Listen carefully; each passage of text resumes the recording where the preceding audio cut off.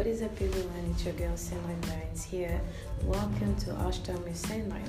This is my podcast whereby I'll be talking about my personal experience with life, everything I had encountered in the past.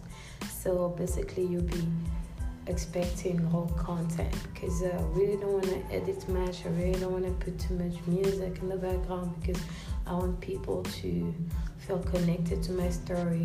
Why? Simply because I want them to learn about the future. I want them to learn that there's hope.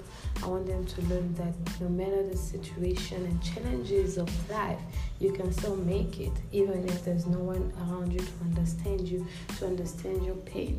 Because I had to deal with everything alone in silence because I didn't feel like the world around me was worthy enough to hear whatever I had to say, and I felt like they were all against me and they didn't actually understand things according to my perspectives. Anyways, I'm still learning to forgive myself.